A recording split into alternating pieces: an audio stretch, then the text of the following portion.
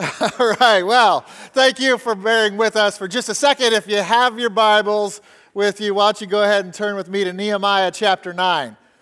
Nehemiah chapter 9.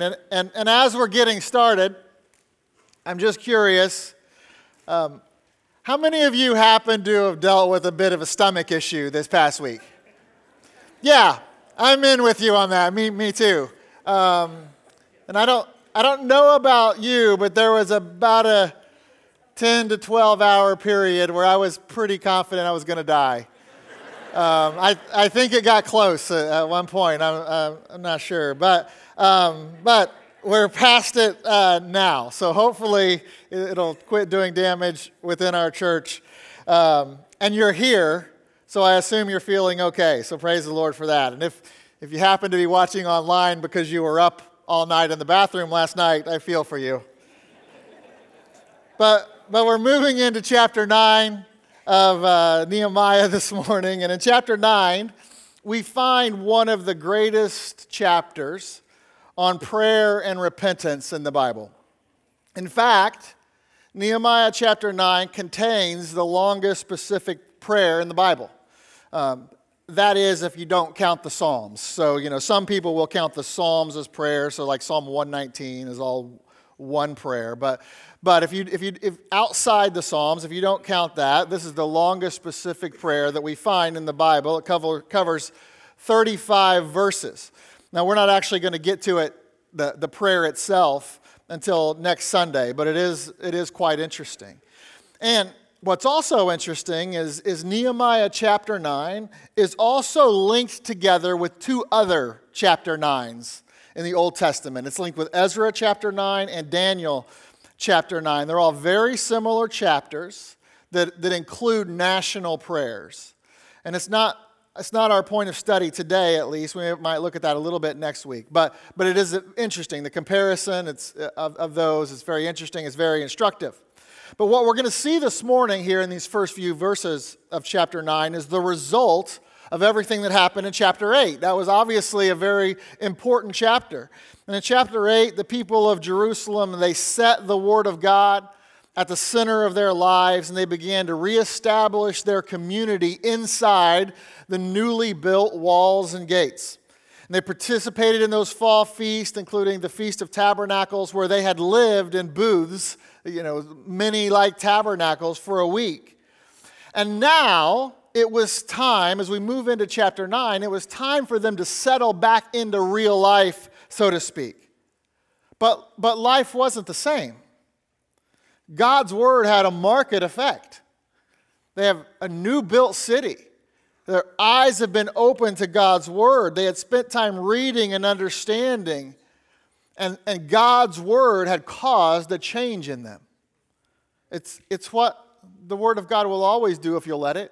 That's what Hebrews 4:12 says, "For the word of God is quick and powerful, and sharper than any two-edged sword, piercing even to the dividing asunder of soul and spirit, and of the joints and marrow, and is a discerner of the thoughts and intents of the heart."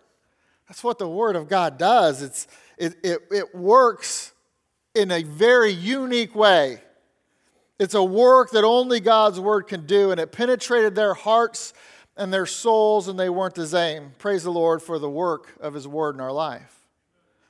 But because of the timing of the feast and such, they really hadn't taken the time to fully comprehend all that they had learned from God's word, including where they had fallen short. And that's what we see in chapter 9. So in chapter 9 is a chapter of confession and repentance. We saw that they had felt sorry in chapter 8 a little bit, but Nehemiah and Ezra told them to hold on to that because it was feast time. But now was their time to process it all. And so now is their time to confess and get right with the Lord. And so that's the theme of chapter 9 is confession. That's what the prayer that we'll see specifically next week is all about. But it's not only confession. It doesn't stop there. Because for them and for us, it's not only about confession, it's about repentance. Because it's one thing to confess, but it's another thing to change. And it's one thing to get right at a certain time, it's another thing to stay right the rest of the time. Now, I want you to take a second and consider the timing. So they had just gone through that feast season. They had gone through the Feast of Trumpets, the Day of Atonement, the Feast of Trumpets on the first day of the month, Day of Atonement on the 10th day of the month, the Feast of Tabernacles starting on the 5th day of the month, lasting 7 days. And they had just lived in those booths for that week.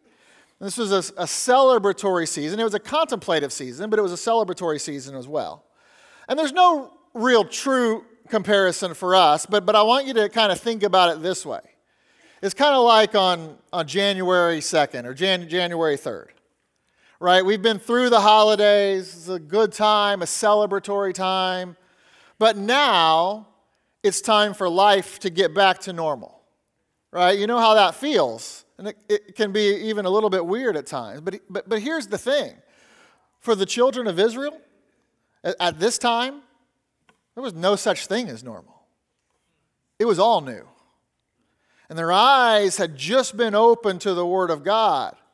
And they had been brought through those holy days.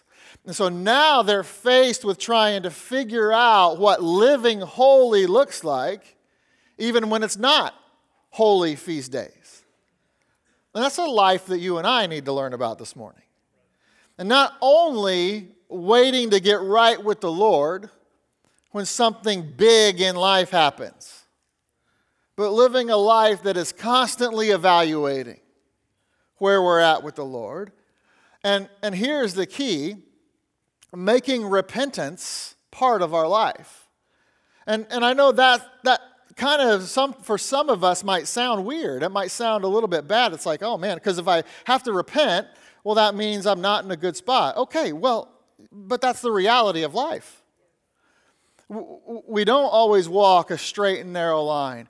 And so we have to be able to constantly evaluate, analyze where we're at, and then repent of the things that aren't right and get back to what God has for us. And that's what I want to look at this morning, because what you'll find is if you live that life, you'll see real change. And you'll find that you need to repent less and less as time moves on, because you'll stay in constant fellowship with Lord.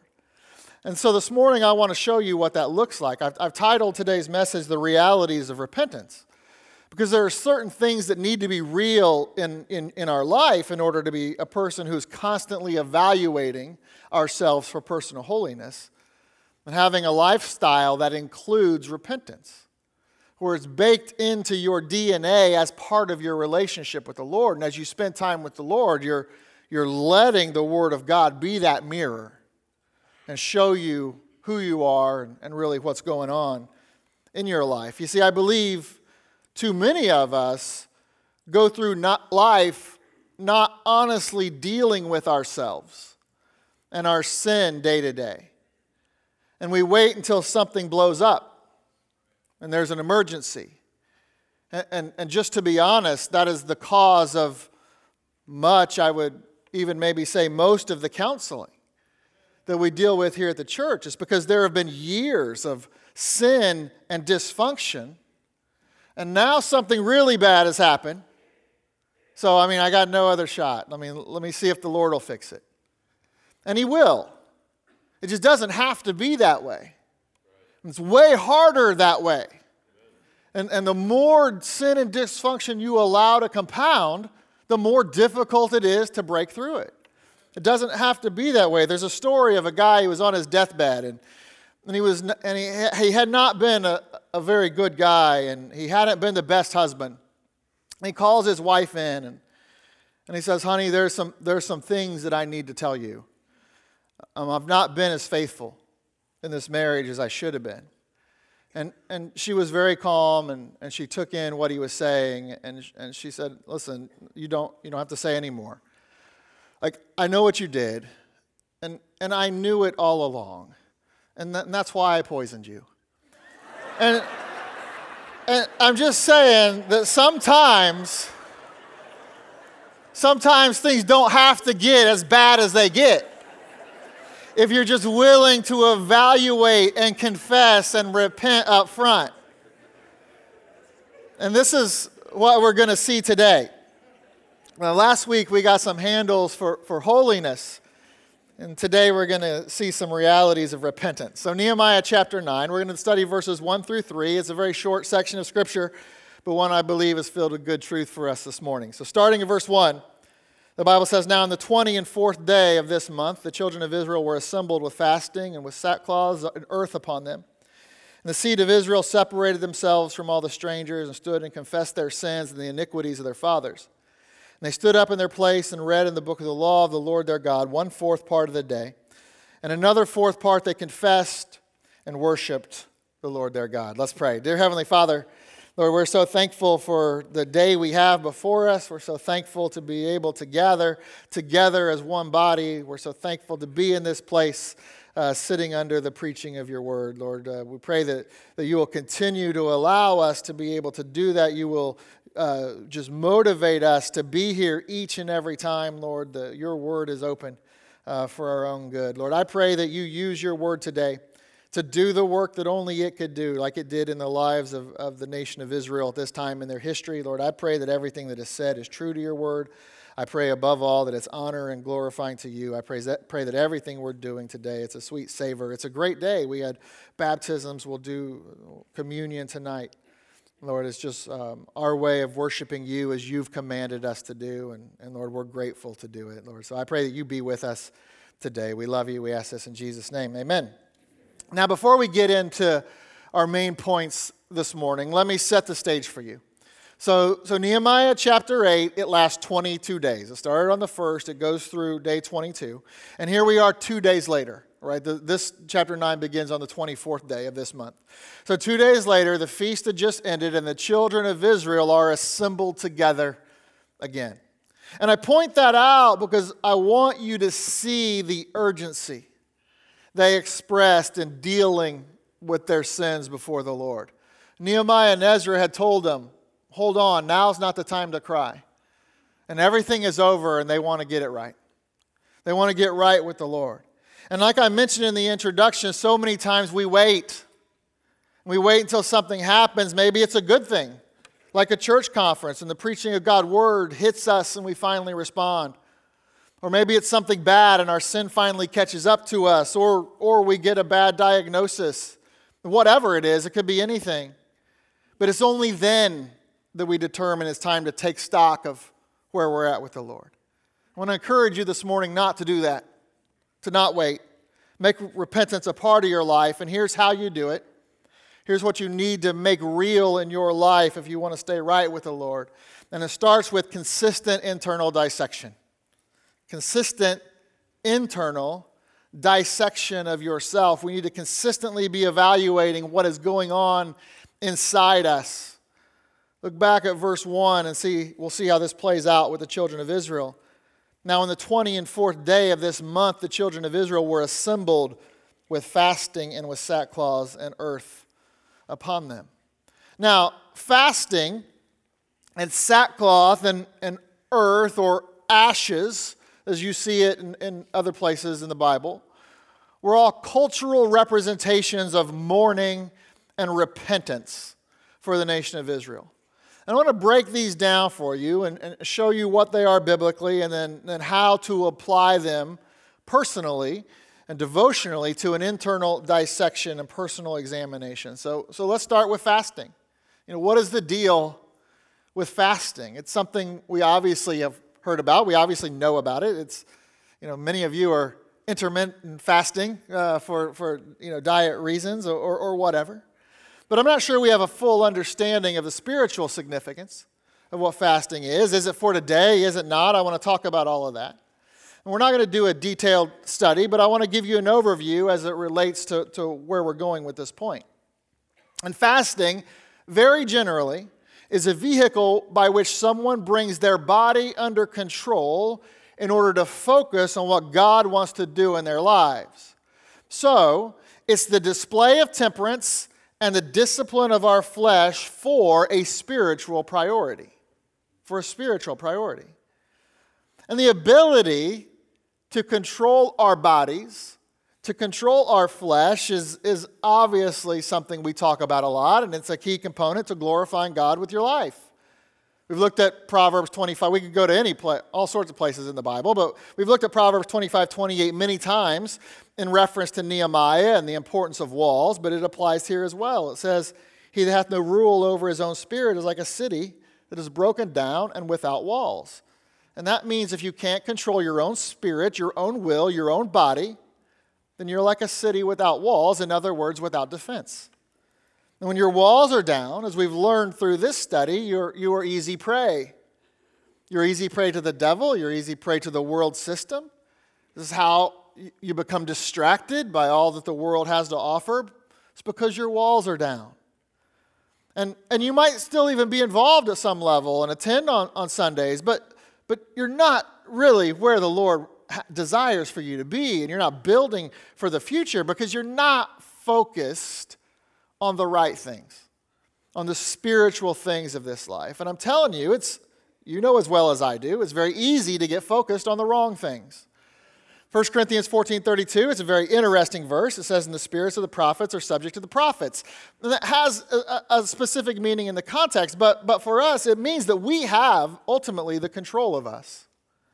So in order to stay focused on where you need to be spiritually, you have to place your spirit, your emotions, your will, and your body under the control of the Word of God. So living life through a lens of faith. And of course, the standard of our faith is the Bible. And that's what fasting gets to in the life of an individual. It's meant to bring your focus back to God and His Word. And it's something you see throughout the Old Testament, and you see it first with Moses. And while the term isn't used specifically, the first explicit reference is found in Exodus 34:28. And it says, "And he," this is speaking of Moses, he is Moses, "was there with the Lord 40 days and 40 nights. He did neither eat bread nor drink water. And he wrote upon the tables the words of the covenant, the 10 Commandments." So it obviously doesn't use the word fasting, but this is the first explicit reference to it that we see. Now, this was the second time, actually, that Moses had gone up to Mount Sinai to hear from the Lord and for 40 days and 40 nights. The first time was in Exodus 24, and he gets mad, and they got to start over. But if you compare Deuteronomy 9:9 and Deuteronomy 10:10, it's pretty clear that he fasted that first time as well in Exodus 24. It's just not specifically stated there. It's specifically stated here in Exodus 34. But either time, they're both the same. This first reference gives us a clue as to what God wants to accomplish through fasting.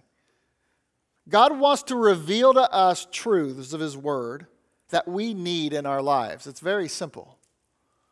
God has set aside fasting for us. Now, we have to do it the right way and with the right attitude. We'll talk about that. But God has a purpose with fasting too. Like we have a purpose to show Him that we're going to bring our bodies under control. But God has a purpose for it too. God created everything and set everything up, and His purpose is to reveal to us truths of His Word that we need. Truths that are more important than even food at that time.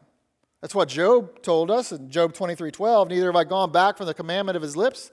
I have esteemed the words of His mouth more than my necessary food." And there may be times in our life that is true of us as well. We saw this same thing with Jesus in the wilderness when after His baptism and before He really begins His public ministry, and He spends those 40 days and 40 nights in the wilderness and right before He's tempted by the devil, He fasted. And so what it is putting a limit on the physical so we can focus on the spiritual. But it takes discipline and intentionality to focus on what's important. And listen, the truth is, we live in a society and a culture where discipline isn't always considered a virtue. In some circles it still is, that's a good thing. But in others, excess is celebrated more than discipline. And it's not one of the strong points of our society anymore like it might have been in the past. But it is necessary for the people of God to be able to consistently step back and see who is really in control in your life. Is it the old man or the new man? And ultimately, it's what it's about. It's about control. It's always about control. Because sometimes, even in our desire to serve the Lord and seek Him out in His Word, we still want control. So we'll use things like fasting and prayer in an attempt to manipulate God. And we think, if I do this, if I fast and I pray, surely then, God has to give me what I want if I do that. Right? This is how this has to work. And then we get mad when it doesn't work that way. And we think, well, man, this whole Christianity thing is bogus. And God's a liar. It doesn't work. I have tried. It doesn't work. And the truth is, it doesn't work that way. It doesn't work that way. God's not your personal genie that you get to manipulate and call on for your own personal desires. Listen, even when they're good desires. This is exactly what we were talking about last week with holiness. We try to manufacture holiness, but that's not how it works. It's not about trying harder. It's actually about trying less through surrender. That's what God wants. It's the same is true of fasting. It's not about, listen, fasting is not about getting what you want. It's about giving up control to the Lord and expressing to Him in action that He takes priority. And ultimately, you want what He wants. You just need Him to reveal it to you. So when you talk about fasting, it's not about ceremony. It's not about methodology. It's not about details. It's about heart attitude. And you even see that in our passage here in Nehemiah. There's a very minute and yet interesting detail of the wording in verse 1. It says, now on the 24th day of this month, the children of Israel were assembled with fasting. The Bible says they were assembled, they were gathered together with fasting, not assembled to fast. Then you may think, well, why is that important? Well, it's important because it was not some ceremonial thing that they all went to. They didn't plan a fasting meeting. They came together with fasting. They had been listening to the Word of God. They had been hearing the things that had been forgotten for a few generations in Israel, and they were convicted. And they all just knew that they had to bring some things under control. So fasting was the result, not the plan. Isaiah 58 gives us further instruction on fasting and how it should be approached. In verse 3, God's speaking about the children of Israel. He's speaking like third person through them. And He says, wherefore have we fasted? Say they. And thou seest not. Wherefore have we afflicted our soul, and thou takest no knowledge. You understand what they're saying here? They're saying, hey God, we've been fasting. Haven't you noticed? We've been praying, we've been fasting, and you've still not given us what we want. Why is that? We thought that's how this worked. And God answers them and says, behold, in the day of your fast ye find pleasure, and exact all your labors. And that word exact means to oppress or harass. And God was telling them they were just doing it for show. Because while they were indeed fasting, they weren't doing it for the right reasons. They weren't turning from their evil ways like the Ninevites did in the book of Jonah. They just wanted to be seen. Kind of like the Pharisee in Luke 18, verses 11 and 12, when he's condemning the sinner, the publican. And he says, the Pharisee stood and prayed thus with himself, God, I thank thee that I'm not as other men are, extortioners, unjust, adulterers, or even as this publican, who is trying to get right with the Lord. I fast twice in the week. I give tithes of all that I possess. And God didn't honor it at all. Because it wasn't done with the right heart. And that's what fasting and praying to God is about for so many people. It's about, look at me. God, look at me. Everyone else, look at me. When all God wants us doing is looking at him. I don't care how good you're looking, still not worth looking at. Only he is. And that's what God tells the Israelites back in Isaiah 58, if we continue on in that passage. Pick it back up in verse 5. Is it such a fast that I have chosen? A day for a man to afflict his soul? Is it to bow down his head as a bulrush and to spread sackcloth and ashes under him? Wilt thou call this a fast, an acceptable day to the Lord? And all those questions are rhetorical because he was saying, that's not what I have in mind. But starting in verse 6, he tells them exactly what he does have in mind. Is not this the fast that I have chosen? To loose the bands of wickedness, to undo the heavy burdens, and to let the oppressed go free, and that ye break every yoke. You see, that's what real fasting is about. It's not about manipulating people. It's not about manipulating God. It's not about getting what you want. It's about getting free from the sin that binds you. It's about disciplining our flesh because gaining freedom from sin, we have to. It's so much more important to do that. And we're not going to take the time to go through all of it, but if you keep reading in Isaiah 58, you see the result of that type of fast. God honors it. Because God desires for you to give up control and surrender to him. And when you do that, God accepts that sacrifice. And you get freedom. And you get peace. Some of the stuff we talked about last week. There's joy available in doing things the Lord's way, but that is the key. You don't get to decide the path. And so that at a super high level, kind of the nuts and bolts of fasting. But, question for us is fasting for today? Is this just something that the nation of Israel did under the law that they were required to do? Is fasting something that we're required to do? Is it just an Old Testament thing? And so let me answer that for you. I absolutely believe, that there is a place for fasting today.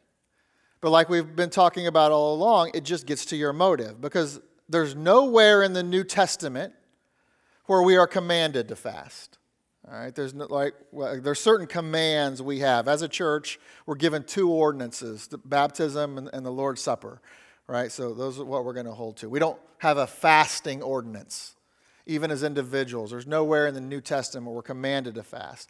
Paul actually talks little about fasting, although he does mention it a couple times, that he includes it in 2 Corinthians 6 and 2 Corinthians 11 as a mark of a minister. And he includes it as things that he did. He also mentions it in 1 Corinthians 7 in the context of husbands and wives not forsaking intimacy, unless it be for a short season, to fast and pray over a particular situation. Some people incorrectly point to Jesus in Matthew chapter 9 as the reason why we don't need to fast today, because Jesus and his disciples didn't. But that comes from taking Scripture out of context, not understanding the full passage, not understanding other parts of Scripture. But Matthew 9, verses 14 and 15 says, Then they, the Pharisees, came to him, the disciples of John, Then came to him the disciples of John, saying, why do we and the Pharisees fast oft, but thy disciples fast not? And Jesus said unto them, Can the children of the bride chamber mourn as long as the bridegroom is with them? But the days will come when the bridegroom shall be taken away from them, then shall they fast. So they're coming saying, listen, we're fasting. You guys aren't doing it at all. Why is that? And he's like, well, it's because I'm here. I don't need to fast. I'm with them. But when he's not here, he said, then they'll fast. And today, he's not physically around. And so when you move into the book of Acts, you see fasting. In fact, in Acts chapter 13, we see fasting with the church of Antioch. I think this is the best New Testament example, because it was through fasting and prayer that God was able to instruct them to send out Barnabas and Saul. In Acts chapter 13, verses 1 through 3, now there were in the church that was in Antioch certain prophets and teachers, as Barnabas and Simeon, that was called Niger, and Lucius of Cyrene, and Manaen, which had been brought up with Herod the Tetrarch, and Saul. As they ministered to the Lord and fasted, the Holy Ghost said, Separate me, Barnabas and Saul, for the work whereunto I called them. You kind of see the order of things, right? As they ministered to the Lord and fasted, that's when the Holy Ghost was able to speak to them. And when they had fasted and prayed, and they laid hands on them, they sent them their way. So this was something major that they were seeking the Lord for. I mean, something they didn't want to mess up. And they needed to get it right. And they needed to hear from the Lord. And I think all of that gives us great instruction on fasting today. Do we have to do it? No, not necessarily. But if there is ever a time that you need to look inside and humble yourself because of the Lord, because you need freedom or because you need an answer from Him, then God has given us fasting for that purpose. And it's still valid today, just like it was in the days of Nehemiah. But again, there's no requirement. It's not the only way you hear from the Lord. God speaks to us through His Word. He should speak to us every day. But that's the point of fasting, to get truths from God's Word. So all it is the control of your body to spend time with the Lord. If you're not eating, but instead of that time, you're watching Netflix, you're not fasting. I mean, maybe in the physical sense you are, but not the spiritual sense. It's meant that you set that time in that moment, spending time with the Lord and hearing from His Word and the truths that we need for our life. It's more important than the necessary food. The spiritual is more important than the physical in that moment. Again, God speaks to us through His Word. This is not the only way God talks to us. But it's not just something that was required under the law. You don't see that either. This is about just, it goes throughout Scripture. And it's something that God has given to His people. Old Testament, New Testament. But it's all about our motive. Do you talk about it? Do you expect God to give you what you want? If you are, then you're not doing it right. It's about discipline to show God He means more to you than even necessary food. Being able to control the desires of your body for Him.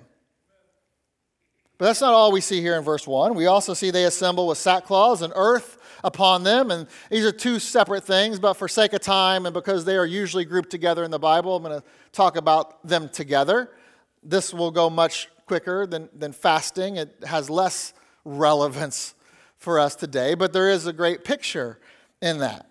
So throughout the Old Testament, sackcloth and ashes is what you usually see. Sackcloth and ashes were used as an outward sign of one's inward condition. So ashes or dirt, earth, like it says here, it's just another word for dirt. It was an expression, an outward expression of a change of heart, and it was meant to demonstrate the sincerity of one's grief or repentance. So this was to show humility before the Lord so that He would intervene. And like fasting, and here's the difference. Fasting shows control and discipline over the body. Sackcloth and dirt, sackcloth and ashes shows control and discipline over the mind. Because it was meant to take control of vanity and pride. So sackcloth was literally work clothes built out of goat hair. It was a humble look. It was just a humble look. It wasn't anything wrong with it. It wasn't, you see pictures sometimes of them wearing burlap sacks. It's not exactly right. They were legitimate work clothes that even shepherds wear. The point of them was just a humble look. It was a humble attire. It was a work attire. And ashes or dirt, earth, was to remind the individual where they came from. That they were originally taken from the earth, according to Genesis 2:7, right? And the Lord God formed man out of the dust of the ground. And that they were formed and created by God, not the other way around. So it was a picture of dying to self. And a second ago, I said it was pictures. It was meant to control the mind. Because that is where pride is formed. Pride comes from not having the mind of Christ, which according to Philippians 2 is a mind of humility. Philippians 2, verses 5 through 8. Let this mind be in you, which was also in Christ Jesus. Well, what is that mind? Well, this was his mind, who being in the form of God, thought it not robbery to be equal with God, but made himself of no reputation, took upon him the form of a servant, and was made in the likeness of men. And being found fashioned as a man, he humbled himself, became obedient unto death, even the death of the cross. The mind of Christ is a humble mind, a mind of humility, and pride wants none of that. Your pride only wants what it wants. And I promise you, 100%, it wants to vaunt itself against God. So not only is it not having the mind of Christ, it's actually having the mind of Satan. Because that was Lucifer's sin. It was pride. The mind of Christ, humility. The mind of Satan, pride. In Isaiah 14, he says, I will, I will, I will, I will, I will. Very opposite of humility and submission.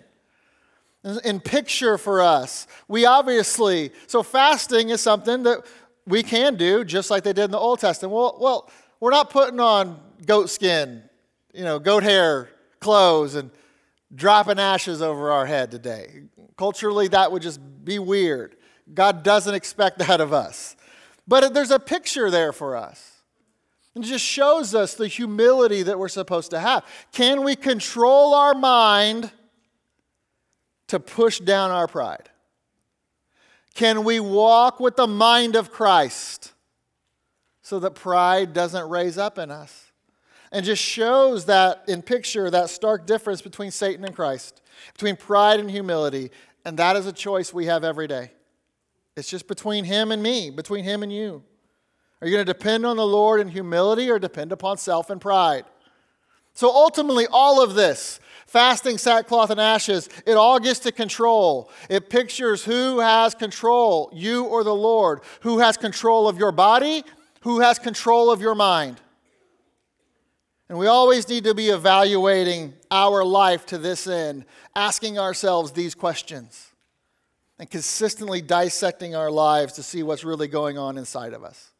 And if we have the right motives, or if we're being controlled by the flesh, do we need to bring our bodies and our minds under the control of God's word so we can glorify him with our lives? And if we can, then we should. It's where continual repentance starts. But then second, you also need consistent external division. So we start with consistent internal dissection. We're dissecting, we're evaluating ourselves. But then we got to look outside too. And sometimes there are some divisions that we need to make. Look at verse 2. And the seed of Israel separated themselves from all strangers and stood and confessed their sins and the iniquities of their fathers. So after the children of Israel looked within, they looked without, and they saw that they were surrounded by those that weren't helping them in their walk with God. They were strangers, meaning they weren't Jews. They were pagans. We'll see this again in chapter 13. There in verse 3, it says, Now it came to pass when they had heard the law that they had separated from Israel all the mixed multitude. And even there in that chapter, we'll even see, they had intermarried and some were even separating from their wives. And it was just the result of sin had led to some negative things. And I'm not telling you to separate from your wife. That's not what the Bible tells us to do. But it's just sin leads us to very bad places. And there's a common theme throughout the Bible, Old Testament and New Testament, in this danger of an unequal yoke, right? Of being unequally yoked, of intimately connecting ourselves with strangers, with folks that don't have the same mission as us. We see it specifically in 2 Corinthians 6, verses 14 through 17, and we're going to have to speed up a little bit because we're running late on time. So I'm going to start talking fast, so you need to listen faster. I don't know what that means. 2 Corinthians 6, verse 14 to 17. Be ye not unequally yoked together with unbelievers, for what fellowship hath righteousness with unrighteousness? What communion hath light with darkness? Or what concord hath Christ with Belial? Or what part hath he that believeth with an infidel? What agreement hath the temple of God with idols? For ye are the temple of the living God. As God hath said, I will dwell in them and walk in them, and I will be their God. They shall be my people. Wherefore, come out from among them, and be ye separate, saith the Lord, and touch not the unclean thing, and I will receive you. Now, this section of Scripture is one that if you've been around church for any length of time, you've heard. This is Biblical Separation 101. Unfortunately, I do believe it's a passage that has been misunderstood and abused, mostly in fundamental circles of the church. So some zealous Christians, some of them even sincerely, others not as sincere. They've turned separation into isolation, and their fellowship has become so narrow that they can't even get along with themselves. Some of you know what I'm talking about. But then in reaction to this extreme position, other believers have torn down all the walls, and under the guise of liberty, they have chosen to live however they want, in fellowship with anyone they want, no matter what that person believes or how that person lives. And this is true of churches as well. And while that can be mistaken, but it is mistaken for Christian love, it certainly ignores truth. We talked about some of this last week. So we're talking about an unequal yoke. And many of you are aware of this, but a yoke is a wooden frame, a bar that loops at either end, fitted around the necks of two animals, which tie them together to function as one. Right? That's what a yoke does. And the yoke is an important feature because for two animals to work together in a yoke, they need the same nature. You see, nature determines association. Nature determines association.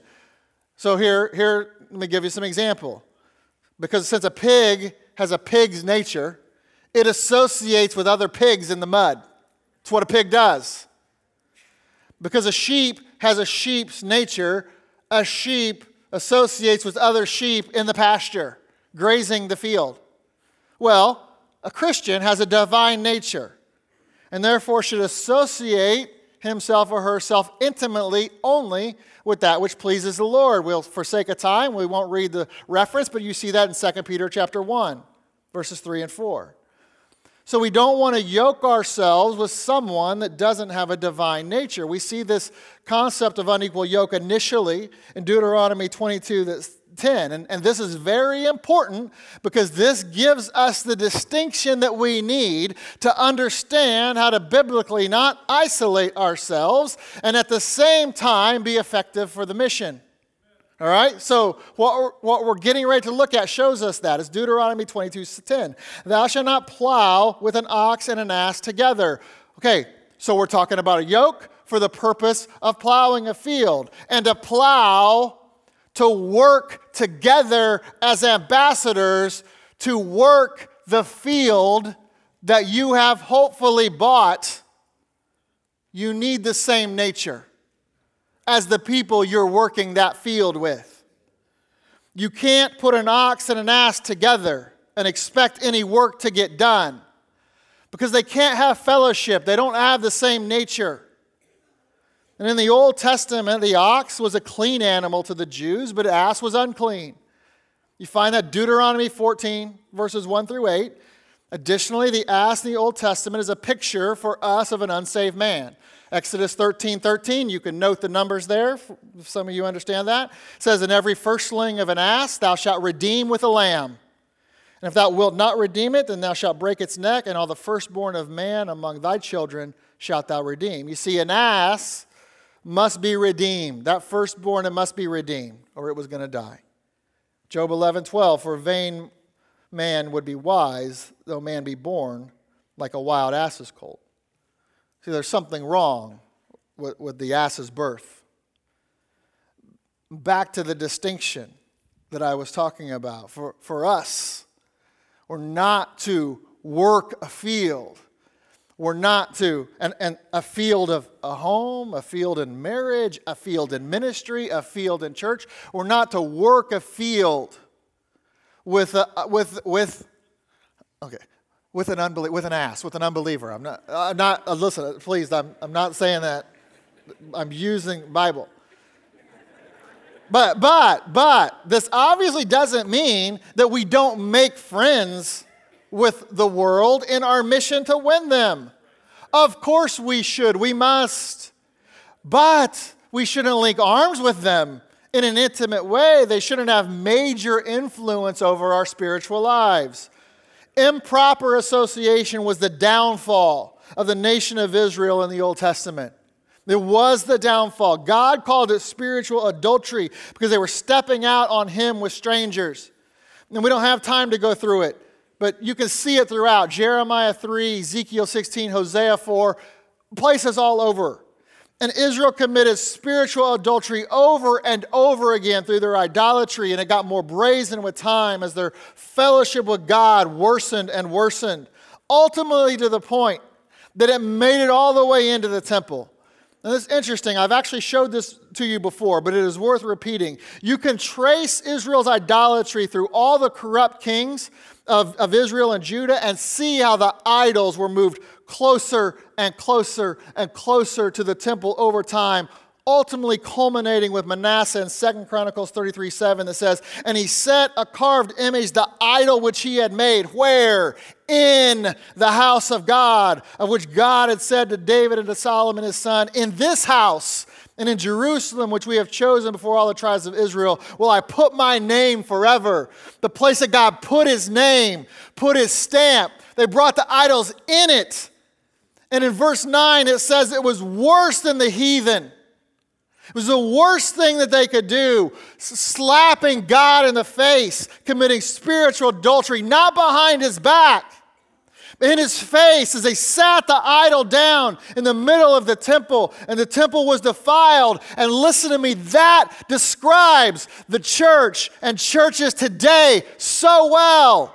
Slapping God in the face, and they start messing with the world a little bit and moving away from God's word. It just gets worse and worse over time. It's true of your life as well. And it gets to the point that carnality and idolatry is seen in the church and in pulpits every single Sunday. I don't know if you saw this, but there's Trinity Lutheran Church in Greenville, South Carolina. We're having a drag to church event on May 2nd where they're having a drag queen speak. Now, it's got canceled because of all the backlash.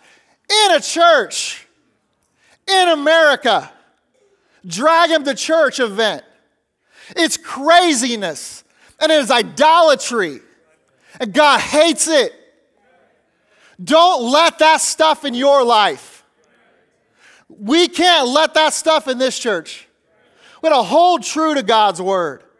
We got to keep it pure.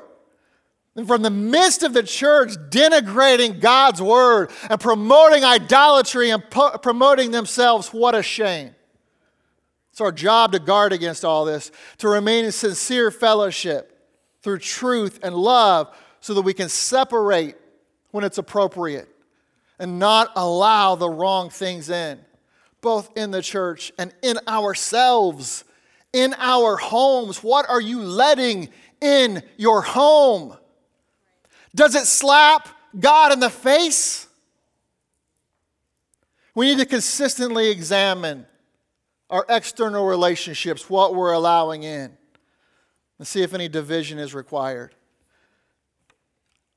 Do you have people in your life? Do you have things in your life externally that are detrimental to your walk with the Lord? Man, if so, take care of them. And then last, and ultimately the most important, it just can't be done properly if the first two realities aren't in place, is we need consistent eternal devotion. Verse 3, "And they stood up in their place and read in the book of the law of the Lord their God 1/4 part of the day, and another 4th part they confessed and worshiped the Lord their God." This is devotion to God through worship. And how did they worship him? They spent time in his word for 3 hours, 1/4 part of the 12-hour day versus 12-hour night. They confessed what they needed to the Lord for another 3 hours. That's prayer. And this prayer that is good for the soul, as Psalm 32:5 tells us. And all that constitutes worship. It's being open and honest with the Lord and obedient to his word. That's worship. Being open with the Lord, being honest with the Lord, being obedient to his word. And there's beautiful balance in all of it. Balance with time in the word and time in prayer. God is worthy of that time. God is worthy of our energy. And that's what worship means. It means to ascribe worth. And that's what we want to be able to do through our thoughts and actions. And I say that because worship is a state of mind and heart. You see that here in Nehemiah chapter 9. But in the Bible, it's also shown as a state of posture and action, as you also see here in Nehemiah chapter 9. See, one of the devil's great tricks is to get us to live a good life but go without worship. Because worship is all that I am, paying homage or giving honor to all that God is. Psalm 29:2, give unto the Lord the glory due unto his name. Worship the Lord in the beauty of holiness. It gives you some insight on how he desires to be worshiped. So worship has to do with recognizing God as God with our life. Worship is the purpose of the believer's life.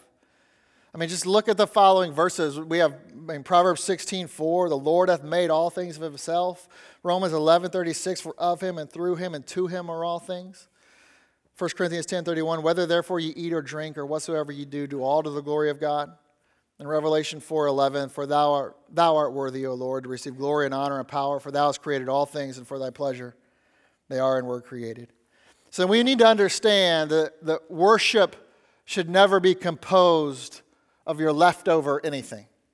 Your leftover time, your leftover money, your leftover energy. God demands the first fruits because that's what turns offering into worship. It's what makes it a sacrifice, and that's what the children of Israel were doing in Nehemiah chapter 9. They were sacrificing their time. They were doing it first before anything else. They didn't wait. The Feast of Tabernacles ended, and they're like, let's give it to him. Let's give it to him. He deserves it. See, it's not giving what you have left. It's giving him what you have up front, because that's what your life is to be about, true devotion to him. And it's a devotion that is eternal, because we will do it eternally. But what a shame it is if you don't start until eternity. He wants us to worship him now, and he deserves it, so why don't we do it? Why don't we do all the work? Why don't we start to consistently and honestly dissect ourselves internally and see where we're at with the Lord and our motives around our relationship with him? Why don't we start to consistently and honestly evaluate our external relationships and see if there's any that are bad for us and that we need to separate from? And why don't we start to do the work to worship him and put the time in for him that will lead to real repentance and staying right with the Lord, not just when something comes along to prompt us, but all the time. Living a life of willingness and continual repentance. That's a life that will glorify him. And I hope that is a life you desire. Let's have every head bow and every eye closed.